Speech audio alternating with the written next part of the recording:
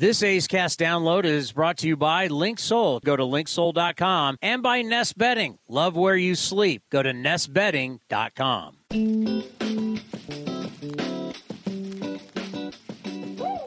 This week, Tony Cruz, the executive director of the Friends of the Oakland Animal Services, our guest in our community spotlight, talks about taking care of fostering, adopting, volunteering, donating, all things that can help out their organization, which began back in 2005. Tony, you're relatively new to the organization, but what attracted you to be a part of the Friends of Oakland Animal Services? Man, so yeah, I'm new to animal welfare, about 2 years in this role. The biggest thing that attracted me was just the passion. OAS is an open admission shelter. And so that means that any animal that gets brought to the shelter, we have to care for it. And so to do that, it's tough, no matter what the condition the animal's brought in, we take care of them. And so to do that, you have to be a very passionate person. I just was really drawn to the passionate people who we work with. And where's the center located? 29th Street. It's off the freeway right there. Yeah. And so it's a municipal shelter. You've probably driven past it on 29th there. Yeah, it's tucked away. You mentioned because it's an open admission shelter, that means that there are all sorts of policies and things that have to be put in place once you bring in the animal, which takes a lot of staff. It takes a lot of investment from your side with the Friends of Animal Services. How big of an operation are you running over there? Yeah, so we have 16 staff people for Friends of Oakland Animal Services. So the way it's organized is there's we're two organizations working together. Oakland Animal Services is a government organization, and they fund the government funds OAS for intake and animal control officers and stuff to keep the community safe. But FOAS, Friends of Oakland Animal Services, we fund all the life-saving work. So we fund the foster program, and we fund and staff the foster program. We fund and staff the adoption program. We fund and staff a lot of the community outreach. And then also we fund a pet fix program, which is free or low-cost spay or neuter for Oakland residents. Touch, if you will, on that need, the growth of that need in that specific program. Yeah, so pet fix, it's wild how much need there is. So when I first started, the issue was we didn't have enough vets to spay all the animals. That was the big issue. My program coordinator, our pet fix program coordinator, Victoria, she worked hard and found all kinds of opportunities for spay and neuter. And she did a great job, but now we've run out of funds for the program. And so we set a record for our company this year. In the first 6 months of the year, we spayed or neutered 1,600 animals. Our previous organizational record was 1,300. And so the need's still there. There's still a ton of animals that need to be spayed or neutered. We just don't have the resources ourselves to provide the care at the moment. There's always conversation about how to help clear shelters, try to help get these animals into either forever families or foster families. Walk me through that process for people that are thinking about it on the fence one way or the other, and the advantages or the different types of ways they can at least maybe get involved and see if this is the right fit for their family. Yeah, I'll start with what my family just did. We fostered a puppy. We fostered this puppy, Frankie. He was hit by a car, brought to the shelter.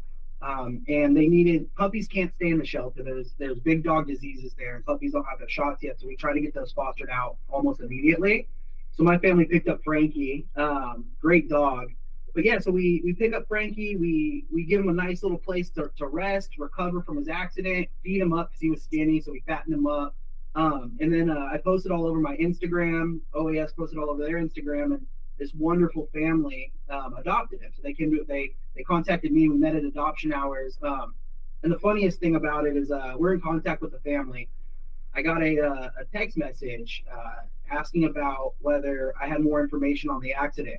I was like, I gave them all the information, and they're like, okay, great. Our acupuncturist was wondering. So this puppy went from horrible conditions, hit by a car, playing with my daughters all for like a week, and then adopted to its forever home, who cared for him enough to like get him a massage and acupuncture. Like magic happens at the shelter. And there's so many ways. If you're if you have the ability to adopt and give a puppy or give an animal or a cat or a bunny or a pigeon, we have pigeons, an opportunity to give them their forever home, that's wonderful. But there's also other ways like fostering. If you could sacrifice a week of your time to have a guest bunny or a guest puppy or a guest cat, there's so many different ways. And then we also do community members will come in and like they'll go through the training and then they'll take the dogs on a little community outreach event. So like they'll show up at like a brewery to help the dogs get adopted. And we also have volunteers who just come and walk the dogs, like go and take them to a park or something.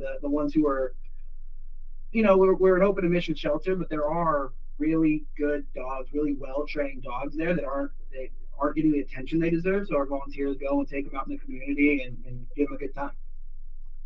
Tony Cruz, the Executive Director, Friends of Oakland Animal Services, our guest in the Community Spotlight. And you can learn more. friendsofoas.com is their website. Different ways, Tony, you try to provide attention to your organization, try to raise funds. You got something called the Bad Art Campaign. Can you walk me through that? Yeah, Bad Art's my favorite. So what we do is we recruit a ridiculous amount of artists, some professional, some amateurs. My daughter drew a picture last year. Hers was better than the one that I drew. And then we charge a little bit, and you send in a picture of your animal, and one of our artists, you'll get put into a drawing, and one of our artists will pick up the entry and create a drawing for you, and it'll either be a physical copy or a digital copy. People love it. The drawings are always so cute, and it's just like a really fun way to not only support animal welfare, but also like get a really cute picture of your animal. It's really fun. Tony, my family has gone through adoption on 4 different occasions, 3 dogs and 1 cat, and at various stages of their lives. The dogs were a little older. They were at least 7 years of age with a basset hound, and brothers that were dachshunds were the same way. The cat that we currently have adopted her, less than a year. When people are thinking about this possibility and wondering what are the pros and the cons, or what are the challenges or the easiest path, when they're thinking about younger animals, thinking about maybe sometimes the adult animals that don't get as enough of attention but deserve that, that final forever home to have some joy at the end of their lives. So what are your conversations like with those folks that are interested in learning more? Oh man, I think when you adopt a senior animal, you're doing something noble. Essentially, you're doing something really, really cool. You're giving a animal at the end of its life a solid send-off. And it's hard. It takes a bit of a sacrifice. But I look at our board president. She has a dog named Lucy who has seizures, and she's had this dog for a long time and has to give it medicine, has to care for it. But this dog is so blessed by that relationship. It's just ridiculous the amount of just good that you can do by just impacting one elderly dog's life. It's just magic happens at the shelter, and it's just a blessing for the person more than the animal. You talked about the process of either adopting or even fostering, and then those that may not have the time or just the opportunity, whether it's space or travel, whatever the case might be, but they can, in small segments, provide volunteerism to the Friends of Oakland Animal Services. How do they go about starting that process with you? Yeah, so check out our website, and there'll be some links on the website to sign up to volunteer. You'll take the Volunteer 101 class with Delphina and Emily, and they'll walk you through what it means to volunteer at a shelter. And then there's just a really cool process that you follow. You'll be well taken care of, even if you don't know anything about animals but just want to support the community. Volunteering, it will bless your life. Our volunteers love volunteering, and it's just so much good is being done there. As an open admissions animal shelter, and you touched on this earlier, that means you're responsible for the needs of that animal the moment they cross your threshold, which takes it takes money. It takes donations. How do people go about doing that? And maybe you could put in perspective how you're able to take those dollars and how far you can take those dollars inside the Friends of Oakland Animal Services. Yeah, it's really tough right now because our programs aren't sustainable. We're going to have over 1,000 dogs in foster care. We're going to have we've spayed and neutered 1,600 animals this year. We have a 45% adoption rate at the shelter. That takes staff people to do it, and quite frankly, we just don't have the resources to staff as many people as we need. So yeah, the ways you can donate. If you go online and make a donation that way, you can go in the shelter and make a donation. But yeah, online at friendsofoas.org is the best place to do it.